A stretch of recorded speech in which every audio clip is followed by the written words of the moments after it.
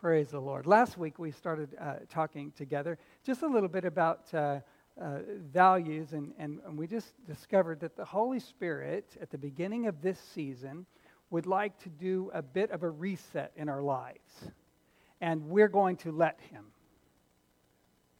I think that may even be why in our worship this morning we ended up where we're saying, Holy Spirit, just come and breathe into my life. Holy Spirit, I open my ears and to hear your voice and to hear your voice in a fresh way. Wow, I'm going to listen to the Holy Spirit in this moment right here. I hear the Holy Spirit giving me some instruction. There was actually read and commented on a social media post earlier this week, and the Holy Spirit just reminded me of this. There was someone who was talking about they wanted God to move in their life, and they wanted to be positioned to be used of Him, but they had this thing and that thing and the other thing that needed to be fixed first. If you're waiting to be fixed first, let me just help you with something. I'm waiting to be fixed. If you're waiting for everything to be right, for you to move forward in God, you're going to wait a long time. Because He says, come and follow me, and I'll make you. Come and walk with me. So the first step is that you turn your eyes off of your mountain, you turn your eyes off of your circumstances, you turn your eyes away from your brokenness, you turn your eyes away from your fear, you turn your eyes away from your failures, you turn your eyes away from your stumblings, and you turn your eyes to Jesus. And you fix your eyes on Him. He's the author and the finisher of your faith. You have to let Him begin to work in you. And as you turn your eyes upon Him, and as you fix your gaze upon the Lord, then all the other things that you have your attention on will become very small in light of who He is. You need to set your gaze on Him. So I want to just, that's a good launching place for where we are. We talked about some questions that we're going to ask ourselves during this season of time. Why am I here? What am I doing here? What are the things of value that I have been given stewardship and responsibility over? And we're going to begin to talk about some of those things. I would love for you to just make a list of the things of importance that you've been given responsibility over. That's the things that God has given you stewardship over. Some of your family, your marriage, your workplace, there's just an innumerable amount of things that you've been given stewardship over and responsibility for that God wants to speak to you about and speak into in these days. What season of life am I in as it relates to those most valuable things? And I'll explain that as we will address that in a few weeks, why that particular question. And are the things of value, are the things that I value or should value a driving force in the decisions that I am making and in the actions that I am taking? Are the things that I value motivating me in the right direction? So in allowing the Holy Spirit to reset the compass of our life, I want to begin with that last question and deal with this question. Are the things that I value or should value a driving force behind the decisions that I'm making and the actions that I'm taking? So with that question in mind, I want us to considering the following passage in Matthew chapter 6 and verse 25. So if you've got your Bibles, you turn there and read along with me. These are the words of Jesus. Matthew chapter 6 and verse 25 through 34.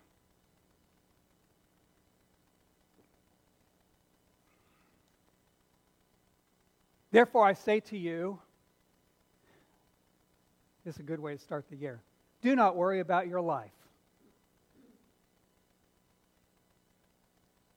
what you will eat or what you will drink, nor about your body what you'll put on.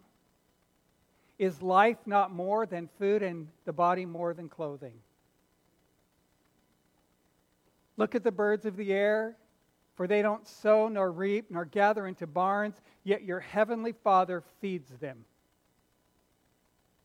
Are you not? I need the Holy Spirit to just move in these words right here.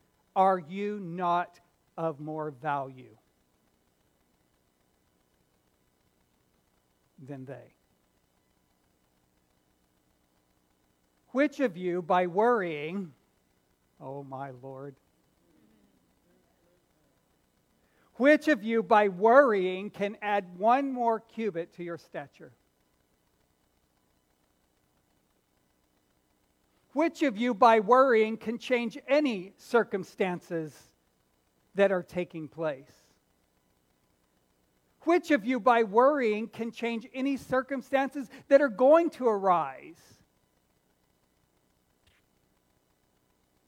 We'll talk about that maybe in a minute.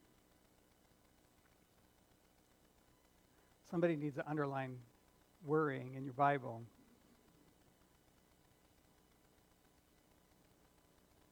So why do you worry about clothing?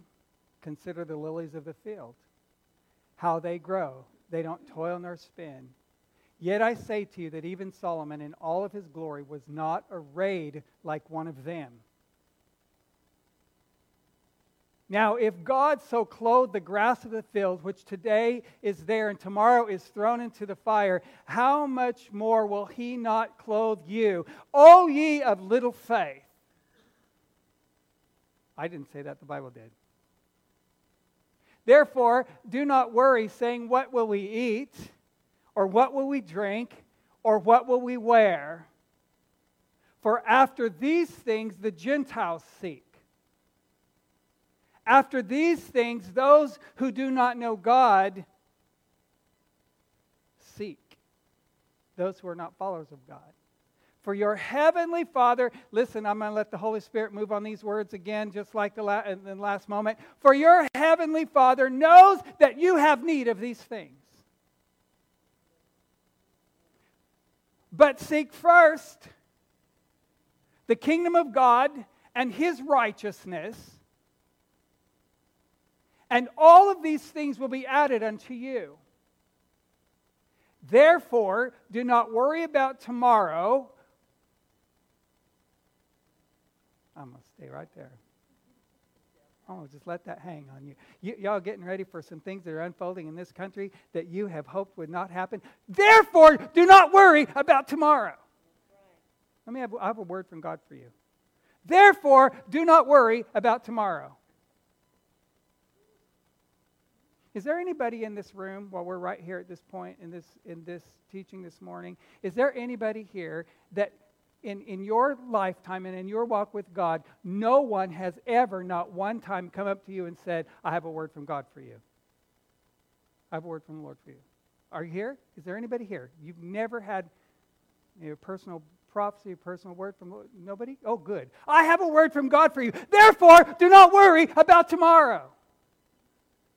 There. You received the word of the Lord today.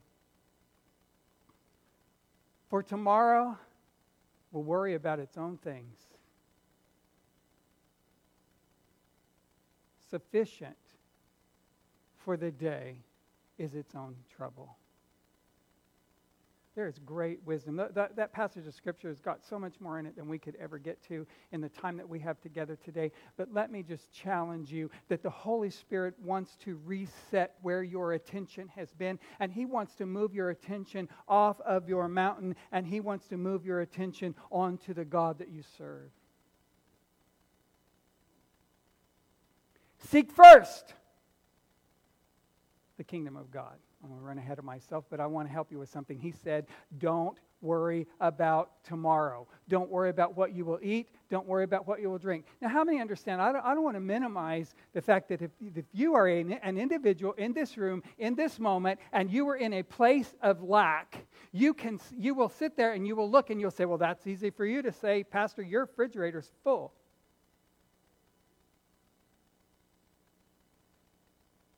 So I don't want to minimize the moment of challenge that you are experiencing in your life.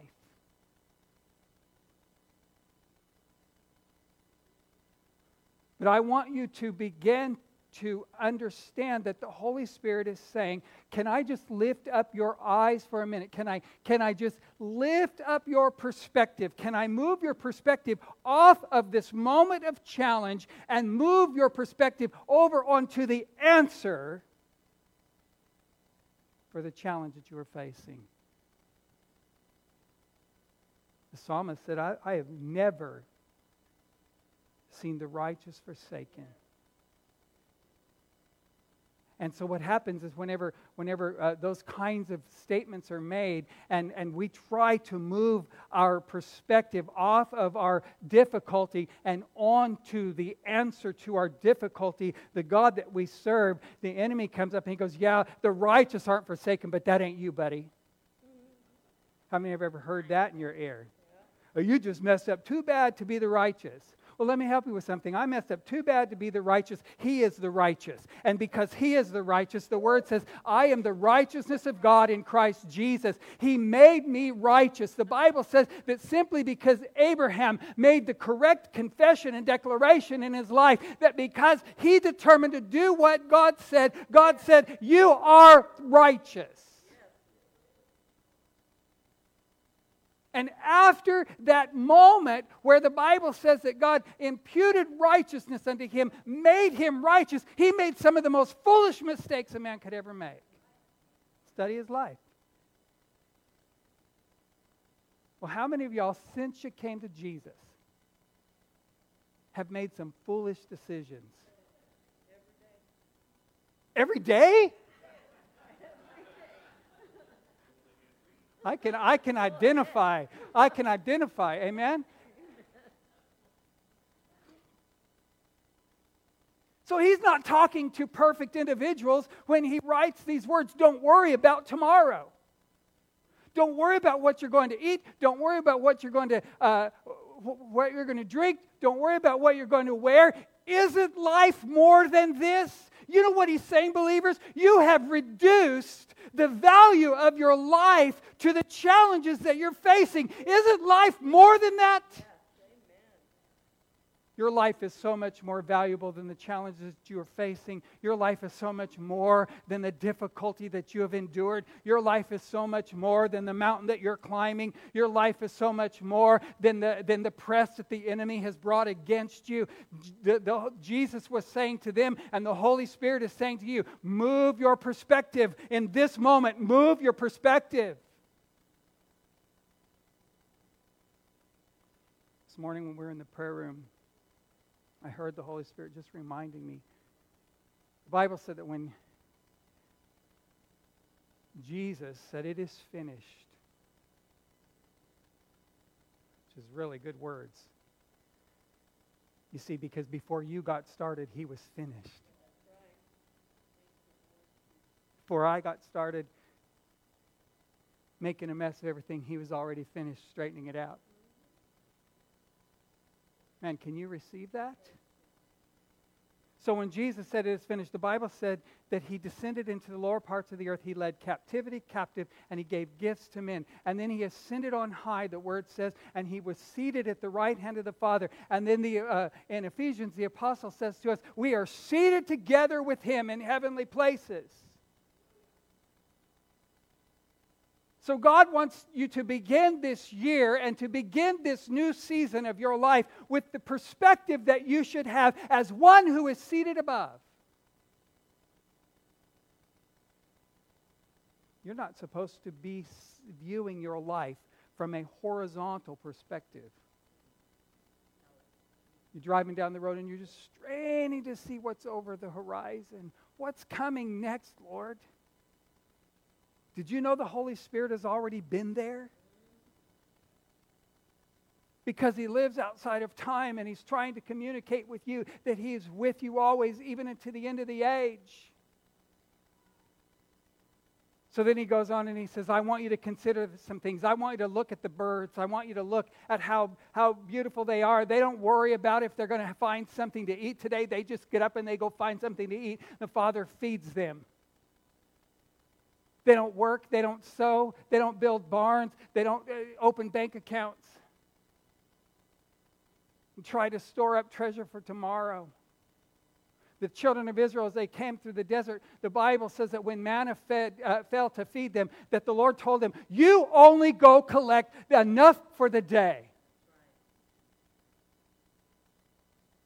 If you try today to store up for yourself enough for tomorrow, it will be rotten in the bowl when you get there.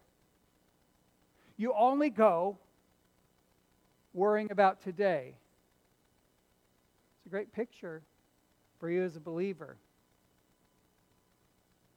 We were talking the other day about someone who received a prophetic word. It wasn't from God, but it was a word. That trouble was coming and they better go home and they better store up and they better go to the store and they better stock up and they better... And you know, that's wonderful if you've got money in the bank to go do that, right? But if you're the guy who can't store up, what do you do when the word of the Lord... I got news for you. What did Jesus say?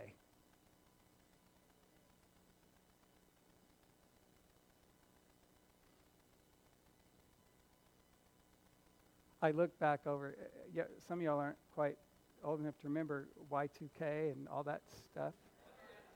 Some of you are way old and you remember it really well, and you remember things worse than that before that. But I'm going to tell you, there were people who put 5-gallon buckets of rice and beans in their closet they never opened. Seriously. Come on. The Holy Spirit would like to reset your attention in this moment. Would you let Him? So consider the birds. They don't work. They don't toil. They don't sow. Don't you understand that Jesus was sent to the earth to give His life for you? He didn't die for those birds. You're a little bit more important than that. Yet your Father takes care of their needs. Which of you, I'm going to ask it again, which of you by worrying can change anything? Has worry ever motivated you to change a single thing? No. Wisdom will motivate you to change things that need to be changed so that your future looks different than your present. Wisdom will motivate you to make changes. Wisdom will motivate you if you need to get an education. Wisdom will motivate you to move toward an education. If you need a vocation, wisdom will motivate you to be trained for that vocation. But worrying will not motivate you to change anything. In fact, worrying will keep your mind so consumed that you will be unable to study and to prepare and to think clearly and to change your present to move toward your future. Worrying will hinder you from accomplishing the things that you need to accomplish to move you in the direction that the Lord would like to move you so that He can prepare you for greater position of blessing.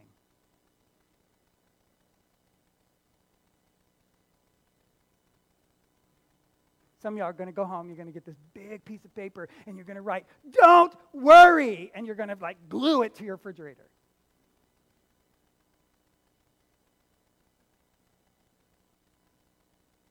Because Jesus said, don't worry.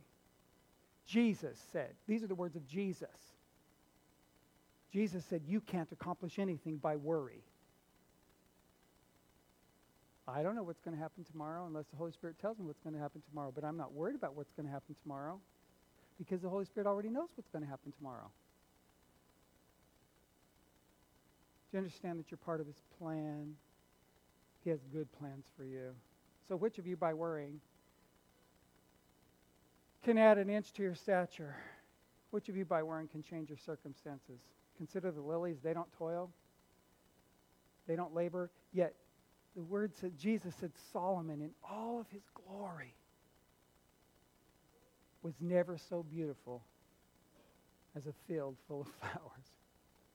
Nothing about Solomon's life was as beautiful as what God could paint across the side of a hill. And then he says this very bold. Listen, it's going to take some faith on your part and on mine. The Father knows that you need these things. And then Jesus is very bold. He goes, oh, you have little faith. You're doubting, I'm talking to somebody, you're doubting whether the Lord loves you enough or not to meet you at your point of needs. Some of y'all are having some internal conversations about every failure you've ever had and allowing the enemy to come and tell you that because of that failure, because of that poor decision, because of that stumbling, that God doesn't want to have a conversation with you. Right, you preach that. Lying devil. Lying devil. But you say, I want to help you with something. There's the voice of the Holy Spirit, and there's the voice of the enemy, and then there's a voice in the middle of your mind that comes right up out of your soul, right up out of your unbelief. And that's your voice talking you out of your blessing. Wow. There's the voice of the Holy Spirit. There's the voice of the enemy. And we forget that the enemy's not omnipresent. He's not everywhere at once. Somebody stand up and testify. Back in the day, we had testimonies. Somebody stand up and testify, boy, the devil's been after me. I'm like, well, better you than me. If he's after you, then he doesn't have time to be after me. Because he can only be one place at one time. So if the devil's been after you, better you than me. If you want to confess that and declare that as a believer, better you than me. I got a hold of that and realized Jesus, the Spirit of God, is in me and the Spirit of God is in you. But the enemy can only be one place at one time. So there's a great many challenges that you're facing. And there's a great many thoughts that you are having. And it's not the enemy saying those things to you. It's you talking you out of your blessing. And the way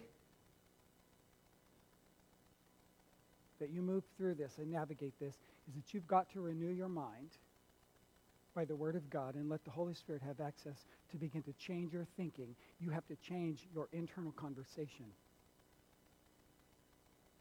That's why Jesus said, oh, ye of little faith.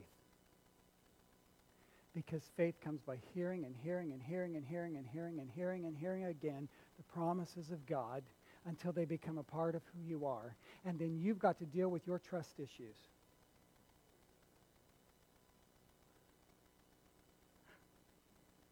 Can I be so bold? You've got to deal with your trust issues. You have trusted that you could take care of you better than God could. Ooh, felt an anointing over that. But seek first. We'll talk about this a little bit next week. Seek first. Seek first. The kingdom of God, His righteousness, His wisdom, His understanding, His voice, His direction. All these things will be added unto you. Let's stand together.